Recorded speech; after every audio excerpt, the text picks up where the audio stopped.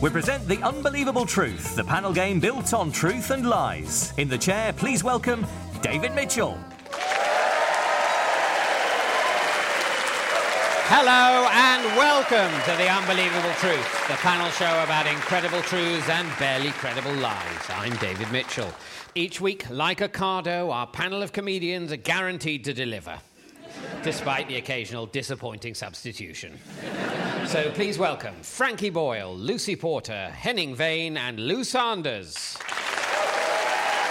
The rules are as follows. Each panellist will present a short lecture that should be entirely false, save for 5 hidden truths which their opponent should try to identify. Points are scored by truths that go unnoticed, while other panellists can win points if they spot a truth, or lose points if they mistake a lie for a truth. First up is Henning Wehn. Henning is originally from Germany, but he's settled in Britain. He just has to change his surname to Windsor, and he'll be 17th in line to the throne.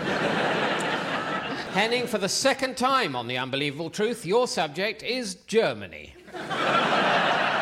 Described by my encyclopedia as a Central European, German-speaking country admired for its cars, beer and sausages. Off you go, Henning. Fingers on buzzers, the rest of you. Well, before we begin, may I say it depresses me greatly being asked to do a lecture on Germany for a second time. I don't think that's true. No, it is, though. No, it is. Well, hang on, I'm very confused. Lou buzzed in saying she didn't think it was true, and then Henning countered saying it was. Either I'm having a stroke, or that's the opposite way round from the rules. I have forgotten the format of the show. Yeah. But the fact that you buzzed and Henning said it was true, you ought to get a point, despite what you said. You buzzed, it was true, Henning said it was true, yes. You get a point. Thank you. Henning. Anyway, here we are with Germany again. Seemingly, Radio 4, just like Margaret Thatcher, isn't happy with just one Germany. Germany has no class divide, because in Germany, everyone is doing incredibly well. And if you're wondering about all those barons and archdukes and princes, well, they were all destroyed, along with most of our infrastructure by unprovoked foreign aggression. But to quote Goethe, let bygones be bygones. Lou. Let bygones be bygones. Yes. What about it? I think it's a lovely sentiment. I think we can all agree with that. Yes. I'll be honest, I don't know who Goethe is. He's a German guy that wrote things. Oh, lovely. He wrote things not including the phrase, let bygones be bygones. Even the very bottom of society is content. Non-violent prisoners are allowed to keep a duck and bring their own bedding from home. Lucy. I think in a German prison you're allowed to bring your own bedding. No. Oh. No. I mean, it's not really... That would be annoying to have to. I think it's one of the services you'd expect from a prison.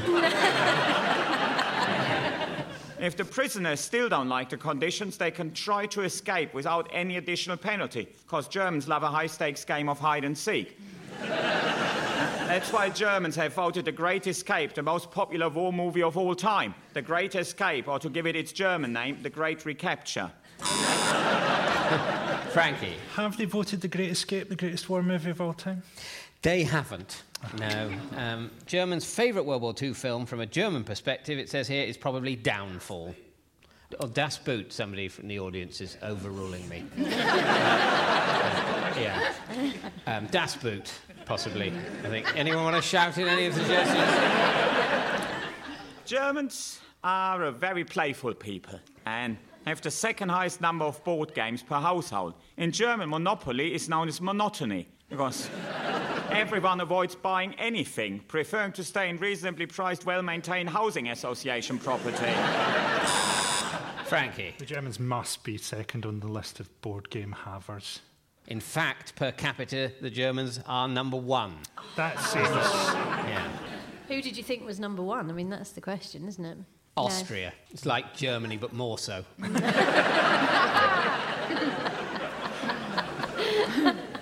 So, with us being so into board games, it shouldn't come as a surprise that the most popular board game at the moment is all about tiles and tiling.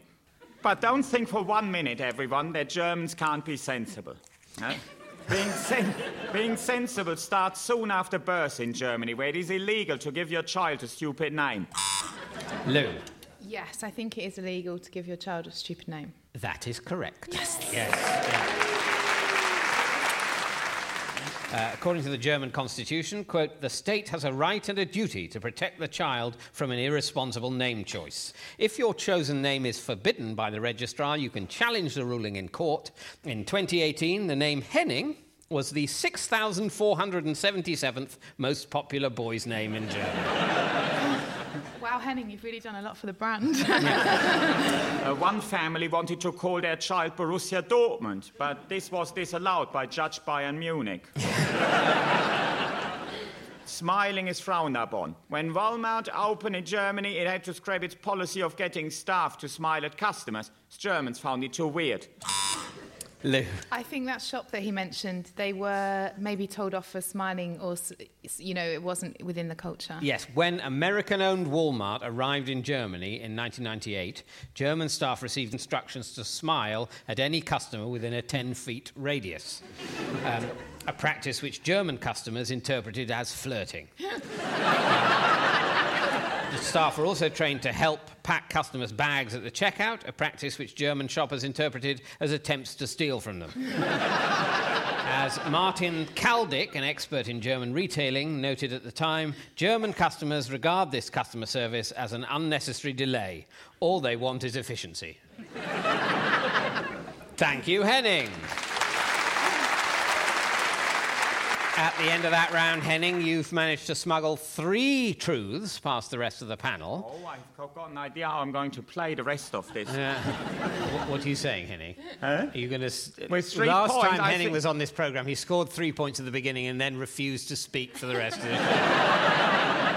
But nevertheless, your 3 truths were that Margaret Thatcher wasn't happy with just one Germany. Margaret Thatcher bitterly opposed Germany's reunification, allegedly remarking after the fall of the Berlin Wall, "We beat the Germans twice and now they're back." The second truth is that prisoners can try to escape in Germany without any additional penalty. German law maintains that it's a basic human instinct to be free, and therefore prisoners who don't break any other laws in the process of escaping are not charged with any offence, and no extra time is added to their sentence. The third truth is that the most popular board game at the moment in Germany is all about tiles and tiling. And that means, Henning, you've scored 3 points. Per capita sales of board games in Germany are higher than anywhere else in the world, mainly due to the older generation stuck in the past who just can't stop playing Risk. OK, we turn now to Lucy Porter. Lucy once told The Independent that she's a fan of Irish dancing. If you're listening, Liam Neeson, that's the sort of anecdote they want. Lucy, your subject is babies, newborn or very young children who are not yet able to walk or talk. Off you go, Lucy. Pound for pound, babies are stronger than an ox, angrier than a Telegraph columnist, and also bulletproof. If you think human babies are cute, the truth is they're the most threatening, powerful and violent creatures. Henning. I did consider that a baby pound per pound might be stronger than an ox, but I'm gone off that idea. Are you buzzing for that? Nah. You're not. You're not buzzing for that. No. OK. It's true, by the way. Yeah.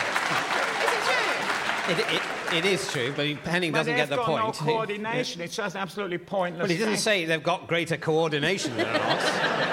But yes, babies are, pound for pound, stronger than oxen. This is especially true of their legs. They have a very tight grip known as the palmar grasp. If they're that strong, why can't they walk then? I think it's to do with balance. If I had a field to plough, I'd rather have 1 ox than 100 babies. I would much rather have a giant baby. I mean, that would be an incredible farm that was ploughed by giant babies. A giant baby is a grown-up. Yeah, Well, I'd rather have one ox than one grown-up if I have to plough the field. But the point is, It's not a grown-up, it's a man-sized baby with a plough. Yeah, but you don't need a man-sized baby. You could just have a baby-sized baby to do the same job as an ox. Yeah, and an ox-sized ox. OK, everyone. Firstly, Frankie's quite right that a man-sized baby would be very effective instead of oxen and would also be a tourist attraction. But the fact that they're pound for pound stronger than an oxen doesn't mean that a normal-sized baby is an effective replacement for an ox. For starters, they've got no sense of balance. I've just been lectured. Yes, exactly. Lucy. At 3 months old, a human baby can emit breath so hot it could crisp the top of a creme brulee being cooked in a different room. This is why breast milk contains flame retardant and I no longer have a cat. Both boy and girl babies look very macho before they are born. In the womb, a baby will secretly grow a full set of teeth and a Tom Selleck moustache.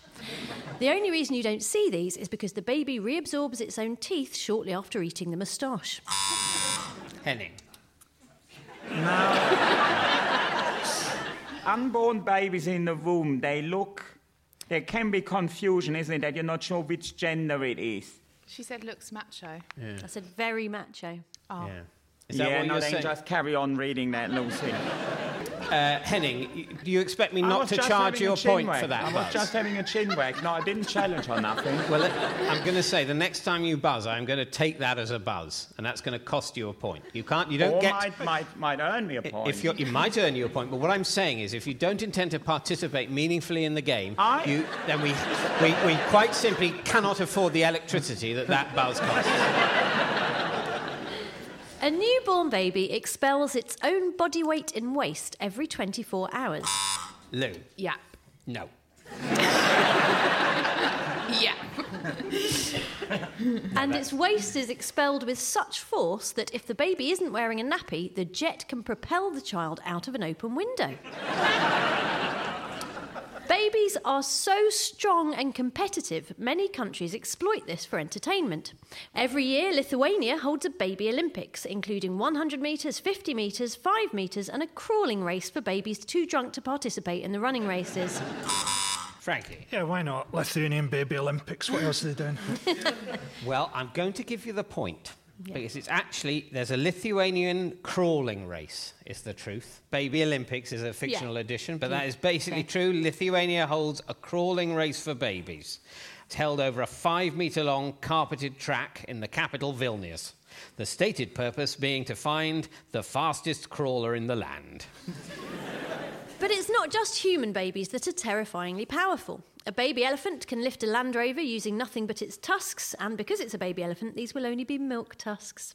Baby kangaroos are born with a tiny kangaroo inside their pouch and a smaller kangaroo inside that pouch, and so on until infinity. Lou. Oh, no. Oh, I feel like such a... Well, you know that thing where we've all been inside our grandma? Hang on. No.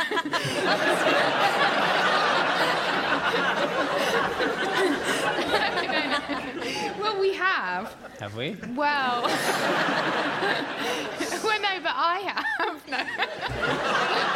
Are you saying that when your mother was born, she was already pregnant? No, but she already had her eggs, so I was one of the eggs. So I was in my grandma. We all have been in our grandma. So I'm thinking the same with the kangaroos in a way. Right. You're listening to Inside Health on radio. No, that's not true. No. And that's the end of Lucy's lecture.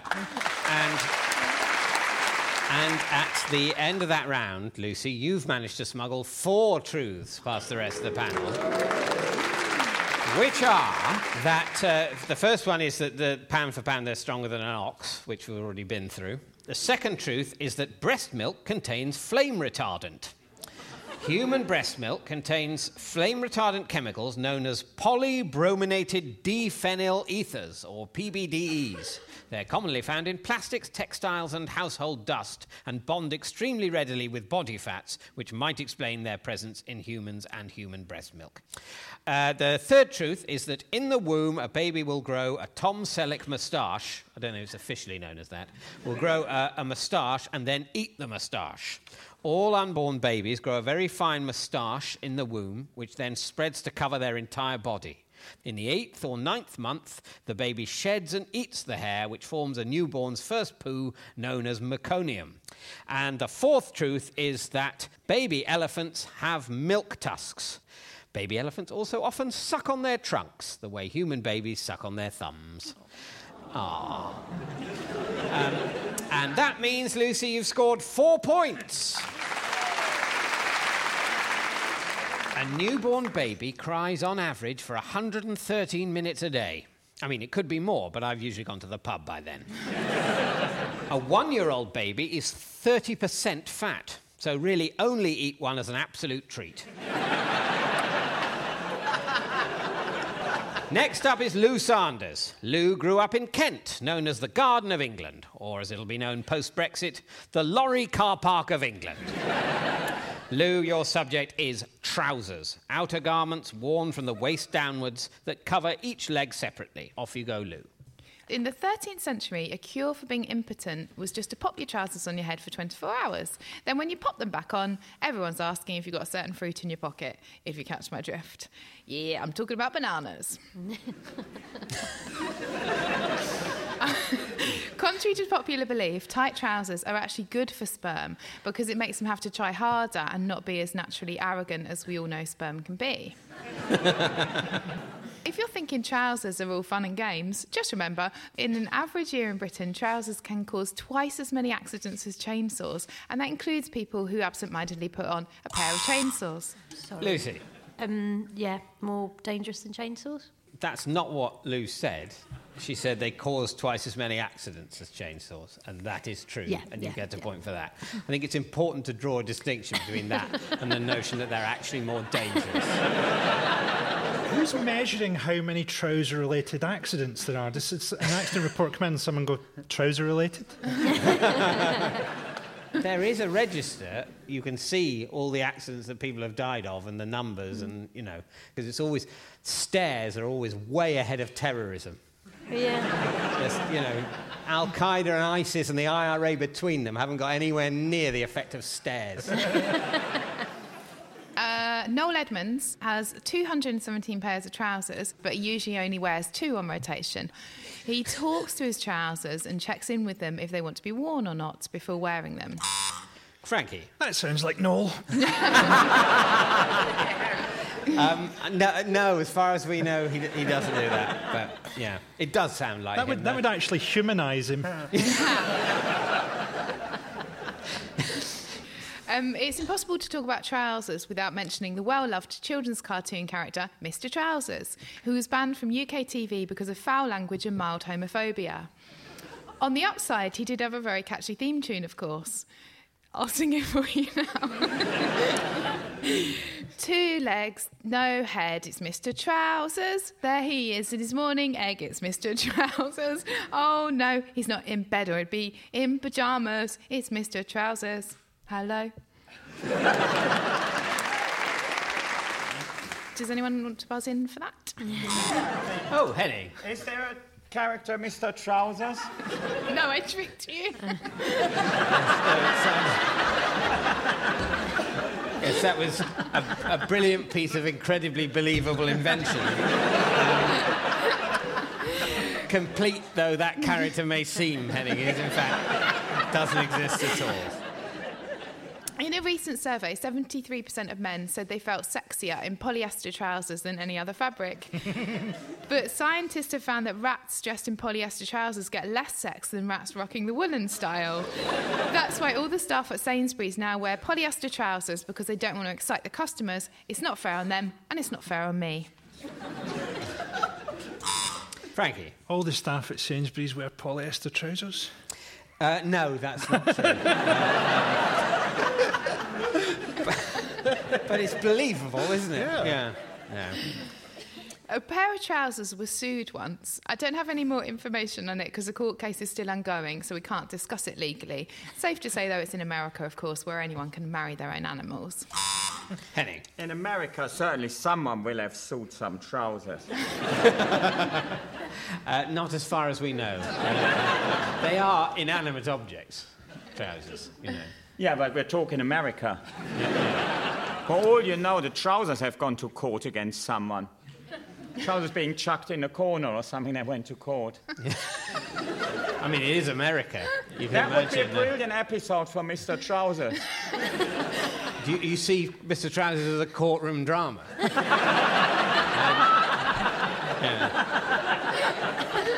He fights for the rights of trousers that are discarded in corners. Left in a trouser press turned up to maximum. That's a torture scene.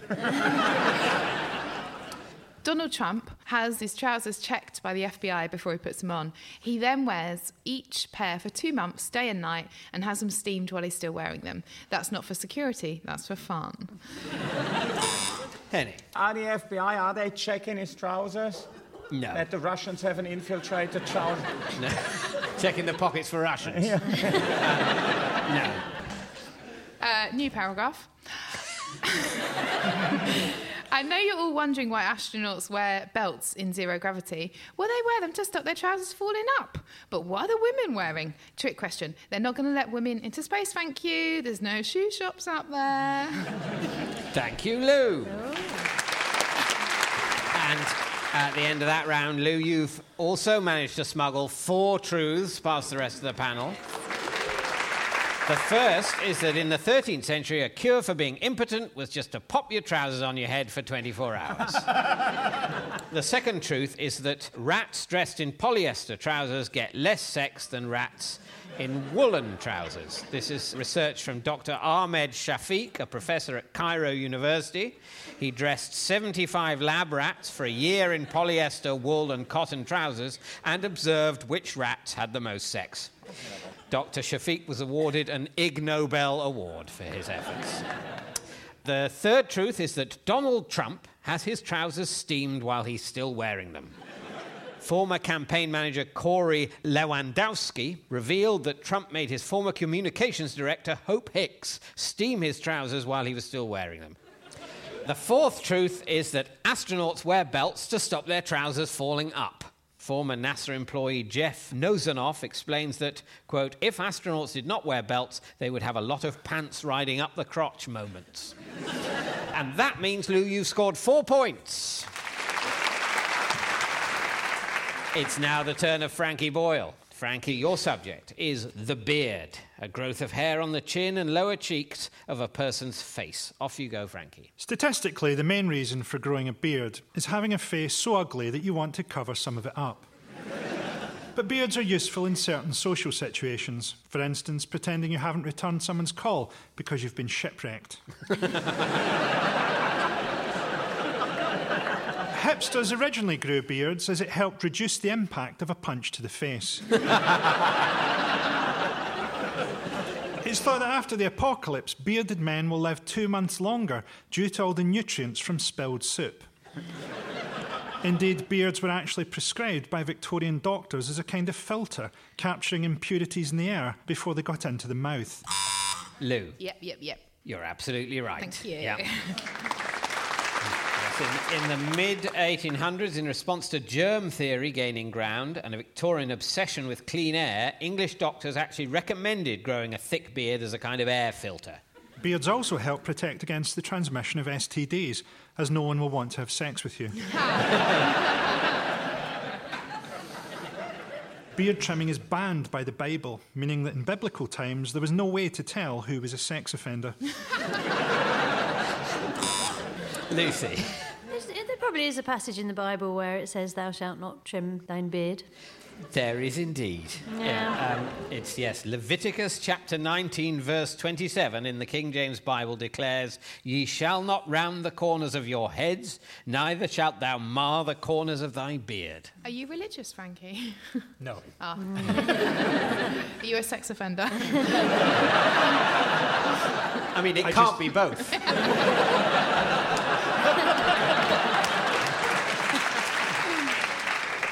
I just like the look. Right. Actors are also wary of beards, which may explain why the entire British supply of yak hair was used up making false beards for the Hobbit. In ancient Rome, philosophers sported different styles of beards to distinguish which school of philosophy they belonged to, largely because television hadn't been invented. There have been studies that suggest eating ground-up beard hair can halt dementia in mice. Bad news for mice is surely the last thing you want when you're being used in a drug experiment and will eventually be thrown into a bin is clarity.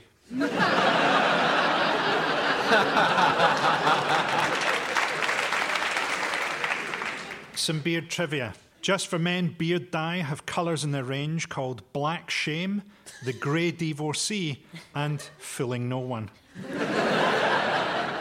When Noddy was broadcast in America, big ears became Whitebeard to avoid causing offence to people with big ears. Lucy. Yeah, I'm going to take a punt on that. I think they called him Whitebeard instead of Big Ears. They did indeed. Yeah. Well done, yeah. And Kanye West's beard has been copyrighted, trademarked and licensed. It brings in over $8 million a year, which goes to a charity to help young, disadvantaged children grow beards. The best advice when committing a crime is to rub your beard into every surface at the crime scene. It confuses investigators, especially when they watch it back on CCTV. Indeed, the Croydon cat killer is believed to have evaded justice for many years simply by wearing a false beard and by being the Duke of Edinburgh.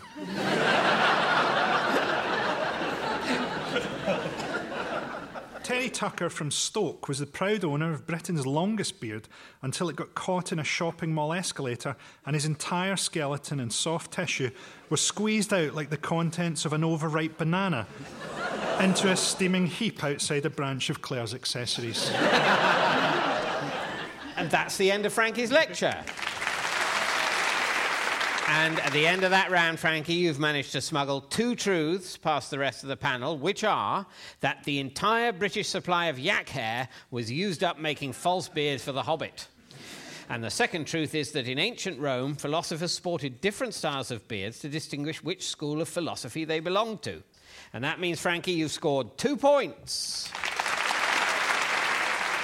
Beard trimming is actually banned by the Bible. A surprise to hear, given how keen priests are on grooming. Which brings us to the final scores. In 4th place, with -2 points, we have Henning Wehn. In 3rd place, with -1 point, it's Frankie Boyle. And in joint 1st place, with 2 points each, it's this week's winners, Lucy Porter and Lou Sanders. That's about it for this week. Goodbye. The Unbelievable Truth was devised by John Naismith and Graham Garden and featured David Mitchell in the chair with panellists Lucy Porter, Henning Wehn, Lou Sanders and Frankie Boyle. The chairman's script was written by Dan Gaster and Colin Swash and the producer was John Naismith. It was a random production for BBC Radio 4.